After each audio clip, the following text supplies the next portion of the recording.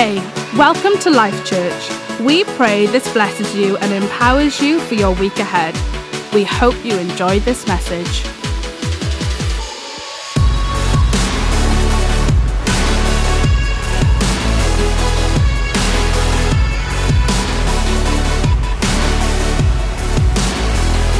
Good morning, everybody. Oh, thank you, Tom. I'm going to put that there. I always have this fear that I'm just going to walk out the house one day and I'm going to bring like the wrong book. It's not really a Bible, and then it's like, where are my notes? But I've got everything here today, so you'll know in 30 minutes if that's a good thing or a not so good thing, right? But it's great to have you here. And everybody been enjoying the English summer? How great has that been, right? I mean, what was it, like 3 days of sun and blue sky? And we got a lot of people in our church who are from a continent where the sun never really sets, right? I know, South America's got a bit of sun, and Australia has a bit of sun, but there's nowhere like the African sun, guys. Oh, there we go. And if you are relatively new to the UK, I just want to let you know the English summer does grow on you. All right, the English summer, in a couple of years, give yourself some time. You're going to be sitting there saying, you know what, this is actually quite nice. I can look forward to this every year. But it's great to be here as well, and it's good to have you in the house of the Lord today. I love that song, Who Can Deny? Who am I to deny what the Lord can do? And that is something for us to bear in mind. We're going to be finishing up today the series that we've been in, which is the I Am Sayings of Jesus, the I Am series. And we've covered 3 of the statements that Jesus made. These very bold, very powerful, very big word coming, revelatory statements of Jesus. And what he does is the Apostle John gives us this beautiful picture of Jesus to try and help us understand that if we think that Jesus is just a man, if we think that Jesus is just a teacher, if we think that Jesus is just a prophet, then we've missed the point of what Jesus has come to do. And John, along with the rest of the New Testament authors, is working hard to show us that Jesus Christ is God in human flesh.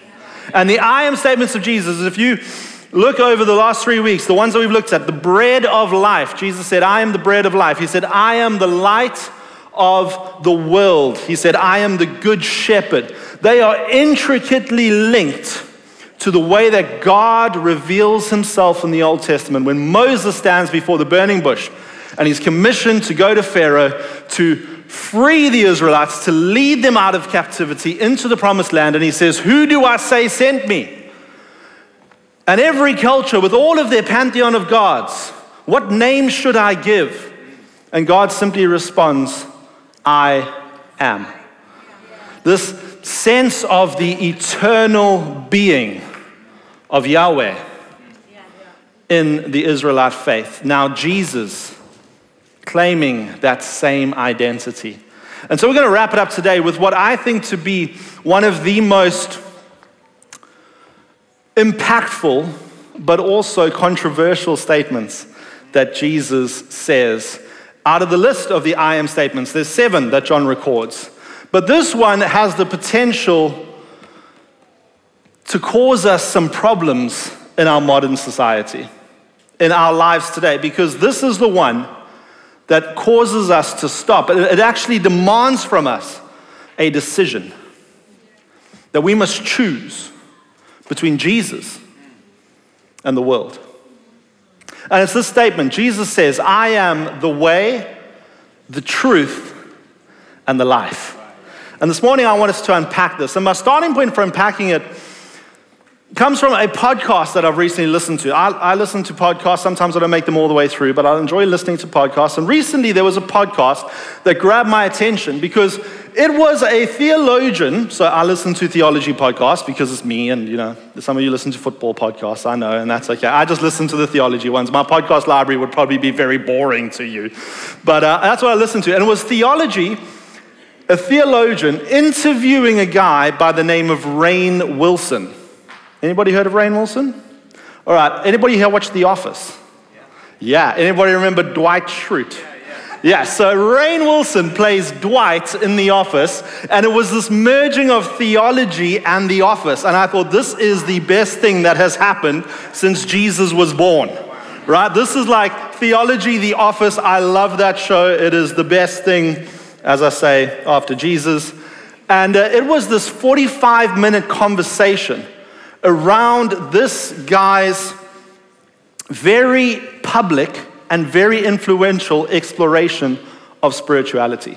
And something that he said stood out to me. Towards the end, the host of the podcast came right out and asked him, he said, "What would it take me to convince you that Jesus Christ is God?" And his response was this. He said, "I was raised in a religion called Baha'i, right? I am also a Christian. So I love Jesus. I adore Jesus. Consider me converted. I just can't accept that Jesus is the only way. I think that he was the only way when he said it, but I think that today there's another way." And they went into this conversation where the host was really kind of, standing his ground, and he handled the conversation in a really good way. But this whole conversation had me thinking that is a brilliant summary for the culture, the Western society that we live in, where we are so pressured to look for truth in everything that the demands of Jesus, where he says, "It is either me or it is the world," can put us in a real difficult position. And I want to encourage you today as followers of Jesus. I want to encourage you that Jesus Christ, when he said, "I am the way, I am the truth, I am the life," what he meant was he and he alone is the way, he and he alone is the truth, and he alone is the life. That's what he meant. I pulled up some statistics because I like figures. I think they're helpful. And I spent a lot of the time prepping the sermon looking at infographics. Infographics are those cool pictures where they just put data on pictures, right? And it just helps make sense. So the start might be strong. The rest of it, there weren't infographics for, John 14 and things like that. Anyway, this is the situation in our immediate world, all right? I'm looking specifically at Western Europe. Here's the reality. Here are some facts for you. There was a recent study that defined spirituality as the belief that there is something greater than yourself, usually involving some kind of search for a deeper meaning in life and not always affiliated with any one faith or belief system. When the study applied that definition to spirituality, they found that 11% of people in Europe describe themselves as spiritual but not religious. 24% of people in Western Europe call themselves religious and spiritual. 15% of Europeans call themselves religious but not spiritual. And 53% of Europeans identify as neither. A statistic that maybe we would expect, right? In a culture and a society that seems so anti anything but reality, logic, science, that's what we would expect. But look at this. When they looked at the practices of spirituality, including prayer, meditation, chanting, yoga, mantras, they found that 34% of adults in Western Europe believe in fate. Not God, believe in fate. 26% believe that yoga is a spiritual practice as well as a physical exercise. 23% believe in astrology. 23% of adults in Western Europe believe in spiritual energy among things. 20% believe in reincarnation. And 13% of adults in Western Europe consult tarot cards and horoscopes. Now you might be sitting there going, well, that's a pretty small figure, but when you take the median of church attendance, the average number of people in Western Europe and the adult population who attend church once a month, it's 18%. I've got your attention, right? So spirituality as a field, as a viable option apart from faith, as we understand it as Christians, is a growing player on the global stage. And the idea outside of these walls, among our friends, our families, our colleagues, in our nation, in our homes, in our schools and universities, the idea that I can be spiritually alive without Christ is prevalent, and it is increasing. And I'm becoming more and more convinced that we are on the threshold of what will be the next great battle of the Christian faith. It's not the culture wars that we're being drawn into. It's not the things that we feel are so important. This is the hill that I'm going to die on. The reality is that the next battle that is beginning and already has begun is a theological one. And it has to do with the very heart of the Christian faith. That is the question: is Jesus Christ the exclusive Savior of humanity? And if so, is he sufficient for my life today and my life to come? Sufficient means, is he enough? Do I need anything apart from him? That's the battle that we're going to be facing. And the statement that Jesus makes when he says, I am the way, I am the truth, I am the life, directly addresses that question. You see, we have to remember that Jesus himself was in a world that embraced everything it could. It was a world that saw the value, or sought to see the value, in every belief, every religious system, every worldview that you can imagine. And truth was whatever the people wanted to make it. So everybody in the Roman Empire in the first century, who were the big players in town, had a problem with the Israelite people because they refused to accept the Roman approach of what they called synchronization. Synchronization just meant that they took a little bit from there, a little bit from there, and we'll mix it all together and we'll keep everybody happy. And the Israelites said, well, we can't do that because Yahweh, Jehovah, is our God. Now Jesus is claiming to be that God, making for his disciples the choice even more exclusive. So if we get this wrong, then we get everything wrong. And the question for us becomes, in a world that offers me so much choice, in a world that offers such a weak, diluted version of truth, how do we know what to choose? And you might be in that position. You might be feeling like, well, they look like they got it right, and they look like they got it right, and those guys over there, I mean, they just seem happy. How do I know? How do I choose? And what we have to do is we have to look to Jesus for these answers. Jesus himself addresses this area. John 14, verses 1 to 14. It's going to be up on the screen. This is the statement in its context. And it's important that we see it in its context because we're then going to understand the key areas that Jesus is addressing when he says these three things. Jesus is speaking to his disciples. They're in the upper room. They've just had the dinner together. And this is about the point when he says that one of you is going to betray me. He says, let not your hearts be troubled. Believe in God, believe also in me. In my Father's house are many rooms. If it were not so, would I have told you that I go to prepare a place for you? And if I go and prepare a place for you, I will come again and I will take you to myself, that where I am, you may be also. And you know the way to where I am going. So Jesus is essentially saying, guys, I'm going to leave you soon. The disciples are going, you're not going to leave us, Jesus. We just started. And he starts to talk about this place, the Father's house. Where is that? And Thomas represents, I think, all of us. Jesus says, you know the way to the place that I'm going. And Thomas goes, no, we don't. Lord, we do not know where you are going. How can we know the way? And Jesus said to him, I am the way and the truth and the life.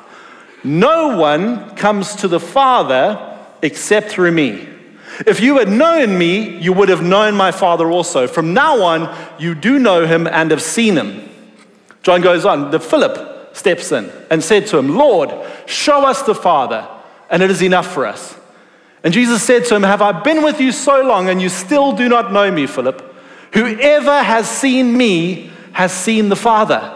How then can you say, show us the Father? Do you not believe that I am in the Father and the Father is in me? Imagine Jesus asking you that. Like, don't you believe that what I've told you is true? Like, you're Jesus. Surely we would believe it if we saw him all of these years. But the disciples aren't understanding. The words that I say to you, I do not speak on my own authority, but the Father who dwells in me does his works. Believe me that I am in the Father and the Father is in me, or else believe on account of the works themselves. In other words, what I have done speaks louder than anything I could say. Truly, truly, I say to you, whoever believes in me will also do the works that I do, and greater works than these will he do, because I am going to the Father. Whatever you ask in my name, this I will do, that the Father may be glorified in the Son. If you ask me anything in my name, I will do it. That was the long version. I'll give you the short version now, right? Jesus is saying, I am so in the Father that I am God. And if you see me, you see God. If you hear me, you hear God. If you experience me, you experience God. If you come to me, you come to God. What he's doing is he is presenting himself as inseparable from the Father, which for his disciples is too much for them to handle, because all that they've believed is there is one God. And so John is presenting to us what we know today as the Trinity. That God is three in one. He is Father, Son, and Spirit. And Jesus goes from here and he spends the next 2 chapters talking to his disciples about the one who is to come, who will fill them with power and help them as he leaves to go return to the Father, the Holy Spirit. And you read John's gospel and you see such a richness of description of God's nature. Because John wants us to understand that God is not only beyond our ability to comprehend, he's revealed himself to us through Jesus Christ. And as we look to Jesus, we are looking to God. So the claim that Jesus is making here is this claim that apart from me, you cannot come to the Father. Apart from me, apart from Jesus, there is no access to the Father. Because Jesus is the one who reveals him. 3 statements Jesus says: I am the way, I am the truth, I am the life. And I'm going to give you 3 brief, in the time that we've got, thoughts on these points. The first one is this: Jesus is the way to what? To the Father. As we look at our world, we see an increased interest in spirituality. It reveals 2 things to us. There is a growing interest in the divine in our culture, but there is also a desire to pursue it. You will probably have conversations with people who you wouldn't call churchy or religious, but they talk about this concept of pursuing something. They desire something beyond themselves that they can't really define. And then it's like, well, I saw this guy on social media and he was talking about this practice and it made sense, and so I want to get involved in that because maybe that'll help me tap into something beyond myself. And that's the way that the culture is going. Now, the claim that Jesus makes here is that he is the only way to the Father. In other words, he is the exclusive, sufficient way to a personal, loving God. And that there is nothing outside of him, no practice that we ourselves can do. There is no human wisdom. There is no tradition or religion that can give us the access to the Father that Jesus Christ gives. How do I get to the Father? Which way do I go? How will I be in his presence? Only through Christ. Only through Christ. If this claim is true, then everything apart from Jesus doesn't get us to God, no matter how it feels. So Jesus makes this statement in the context of the Jewish law, the law of Moses, the Old Testament, right? What he does, the Jewish people believe, how do I get to God? I follow the law. If I do enough that's good, I will eventually reach God. And what Jesus does is Jesus says, not only do we not need to do that, but he says, I have fulfilled the law. I am the one who has done everything that you couldn't do, so that I can make a way that you could never make to the Father. The way is through Jesus. It is through believing and placing our trust in him. It is through accepting what he has said and what he has done for us, and then living as though that is true. Because if I really believe what Jesus has said, and I really accept what he has done for me, my life is going to be impacted, and it's going to look different. And it's not because I want to please God, it is because I understand that the way that Jesus has made clear to me, he's already pleased God for me. So we have this struggle going on of the things that we want to do in our own strength and our own power to try and make us right with this idea of the divine. But then we have Jesus, who's done all of that, and simply says, come and follow me. If we follow him, we are walking on the way to the Father. What that means is that Jesus plus anything equals nothing. Growing up in a traditional context, right? Anybody here grow up in a more traditional churchy context, right? Some of you. I mean, there are so many rules that you got to remember, right? You got to remember what prayers to pray. You like you got to learn how to do communion right. You've got to learn, like, at this point you say that right and you do that right, and if you don't, then man, you've messed up, and you feel the weight, and you feel like you've sinned, and you feel the condemnation. Jesus plus religion is not the answer to our longing for this personal, loving God. Jesus plus my wisdom, Jesus plus my ability, Jesus plus my goodness, all of that is unnecessary, because Jesus didn't say, I with you am the way. He said, I am the way to the Father. I don't need you to do what I did on the cross, right? Because I've done it. Or at the time he was saying it, I'm going to do it. And so Jesus removes this burden, and he presents us with this: Jesus plus nothing equals everything. If I just have Jesus, let's get real for a second. If all I have is Jesus, and I lose everything that I work so hard to build for myself, he is still enough. He is still enough. Colossians chapter 2, the Apostle Paul says this, verse 15, the Son is the image of the invisible God, the firstborn over all creation. For in him all things were created, things in heaven and on earth, visible and invisible, whether thrones or powers or rulers or authorities, all things have been created through him and for him. He is before all things, and in him all things hold together. And then he says this, for God was pleased to have all his fullness dwell in Jesus, and through him to reconcile to himself all things. In other words, Jesus is at the center of our very existence, of this very universe, of everything that we will face. And what this statement from Jesus is really challenging is our desire to control our very salvation. We have to understand that if Jesus says we are right with God, we are right with God. And if Jesus says we have access to the Father, we have access to the Father. You cannot do anything to nullify or remove or destroy what Jesus Christ has done for you. Jesus is the way.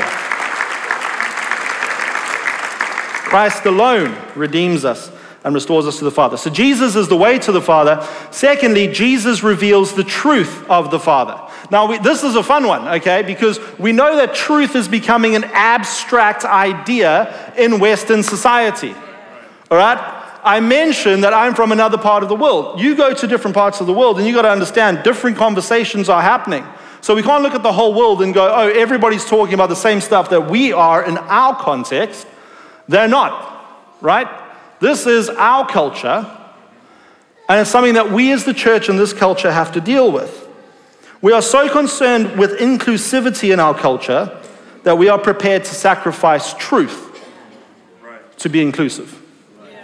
Now, Jesus loved everybody. Jesus welcomed everybody. Jesus accepted everybody. I cannot find a person in Scripture who encountered Jesus and stayed the same. Not a single person. I haven't spoken to a believer who has encountered Jesus and remained the same.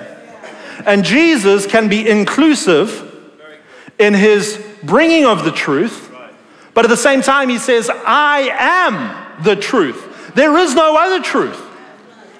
No one who comes after me and nobody who came before me can hope to have the fullness of truth that I, Jesus Christ, have. Why? Because Jesus is God. And the writers of the New Testament, the Gospels, work very hard to present God to us as the very definition of what is true. We want to know what truth is? Look to God. Look to God. He will tell you, he will show you, because he is truth. And then Jesus makes this claim to be God. He reveals truth to us. Truth is presented today as having many faces, many flavors, many styles, a little bit of this, a little bit of that, a little bit over here. But Jesus says, that's not truth. The truth is in the revelation that Jesus has brought. And the revelation is recorded for us. It is the Word of God where Jesus taught, Jesus healed, Jesus worked miracles, Jesus showed us who God is. And every time we pick up this scripture, every time we read about Jesus, every time we read about Yahweh, every time we encounter the Holy Spirit through God's word, truth is being deposited inside of us. And if you are feeling like, man, I'm in a situation where I am surrounded by people who are anti-truth, they are anti what Jesus says, keep on depositing the truth of his word into your life. You cannot stand in this world that we have around us today upon the truth if you don't know what the truth is. And as we engage with it, the Holy Spirit stores it for us. He teaches it to us. He gives us an understanding of it. So even if you don't get it and you're reading stuff and you're going, man, this truth, Matt, that you made sound so good, just doesn't make any sense. Keep on reading it. Keep on going to it. Keep on returning, because the Holy Spirit will teach you as you turn to the truth of God's word. You see, much of the spirituality around us comes from a desire for truth. It's not that everybody is anti-truth. It's that we all want truth, but we want truth on our terms. I want a truth that suits me. That would be great. Imagine if I could say to God, God, this is how I want my life to go. Here's your plan for me. That sounds good, but here's my plan for you. Jesus Christ is exclusive, but he is also sufficient. He is enough, and he is enough because he is God. Jesus decides how I live, and I pursue him because he is truth. So we must build our lives and our pursuit of truth and what truth is on who Jesus is. Go to him and let him tell you. And finally, this is the last of Jesus, the part of the statement. Jesus grants life with the Father. Now, in the context of this verse, I mentioned Jesus is preparing to leave his disciples, and they are scared and they are confused. They're looking around them and they are thinking to themselves, if Jesus goes, this is going to go very, very badly for us. Because he's the one with the power. He's the one with the authority. He's the one who has all of this wisdom. And we're just people. Like, Jesus, what are we going to do without you? How many times have you felt like that? How many times have you been in a position where you feel like, I'm just not hearing anything, I'm not feeling anything, I'm not seeing him? It feels like Jesus has just left me where I am and said, the job's up to you, mate. And you feel scared and afraid. But Jesus comforts his disciples. And what does he say? He says, I am leaving you, but I am going to prepare a place for you. And there's an aspect of our understanding of Jesus that we've lost from the early church. The early church understood that the life that is to come is a far more glorious life than the one that we live today.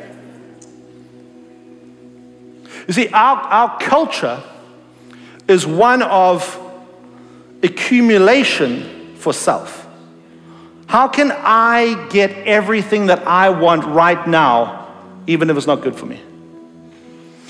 But what the New Testament reveals is that Jesus Christ promises us life, and in this context, eternal life. Where this life will end, but we will live with our God forever. And it's because of what Jesus has done that we can go to the place where God himself is and experience a joy and a peace and a love and a life that is beyond our ability to create here. But he gives us pictures of it while we're on this earth. I am the life, Jesus says.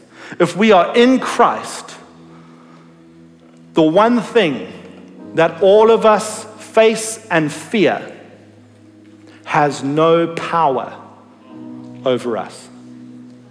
If we are in Christ Jesus, his truth, his way is resurrection and life. And we look forward to the day that we get to go from the confines of this world and the darkness and the evil of it, and we walk into the presence of God. And we see him. We know him. And we hear those words that say, "Well done, my good and faithful servant." You can imagine this place that we call heaven all the ways that you want. It doesn't matter. Is it on the clouds? Is it in the... That doesn't matter. What matters is that you know that this Jesus who said these words, who has saved us, who died for us, who sent his Spirit to us, he is there, and we will be with him forever. It is going to be the most beautiful, beautiful day. And yet we know that it is so difficult to get there. This is the belief that made those disciples look at their lives and what is called the paradox of their lives. They were rejected, they were rebuked, they were accused, they were slandered, they were attacked, they were defamed, they were beaten, they were tortured, and they were murdered. And yet they were full of hope and joy and love and peace, because they understood that life I'm living for now, somebody has brought it here. He's given me a taste of it. He's deposited it in my soul. And I can pursue, I can overcome, I can defeat anything this world throws at me. Yeah, there's battles to fight. Yeah, there is going to be this struggle in our faith to share Jesus with a world that is increasingly hostile to him. But we don't have to be afraid of it. Because Jesus said, yeah, okay, I'm exclusive and there's no other way and I am the truth and you can only come to the Father through me. And you need to go and tell the world that, and you need to proclaim this message. You need to tell them who I am. But then he said, you're going to have to deal with all of those consequences. No, he didn't. He said, but I will be with you always to the very end of the age. We look to Christ. We know that through him, we have access to the Father. We are saved, we are healed, we are restored. We know that in Christ, the truth of the Father rests and can build us up in our faith. And we know that in Christ, our life is not something that the world will take from us, but we are going to reign with him in the kingdom that he has established. So, Father, may your word speak to each of us wherever we are. May you give us confidence in our faith, confidence in a faith that is firmly established on who you are.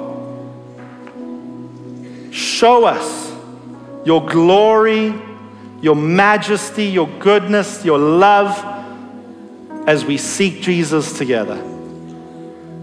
And help us with joy, with kindness, but with boldness to take this gospel into the world that is so desperate for it. Guide us and lead us by your Spirit. In your name we pray. Amen. Thanks for joining us. We pray you feel encouraged by this word. We would love to hear from you, so why not connect with us via the website at lifechurchhome.com or on our socials at Life Church Home. Have a blessed week and we'll see you soon.